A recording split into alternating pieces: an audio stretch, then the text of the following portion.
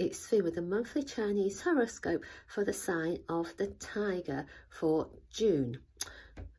You know, there are times when you need to be quite direct, maybe be prepared to say things as you see them, even though you know others might feel a little less than comfortable with your declarations.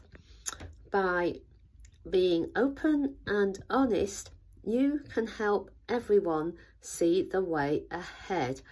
There could be reasons for you to be overly charming, or you might feel other people are being overly charming, but it's better for everyone to speak their own truth. So speak up and have a great month ahead. If you're enjoying our horoscopes, consider subscribing and sharing with your friends.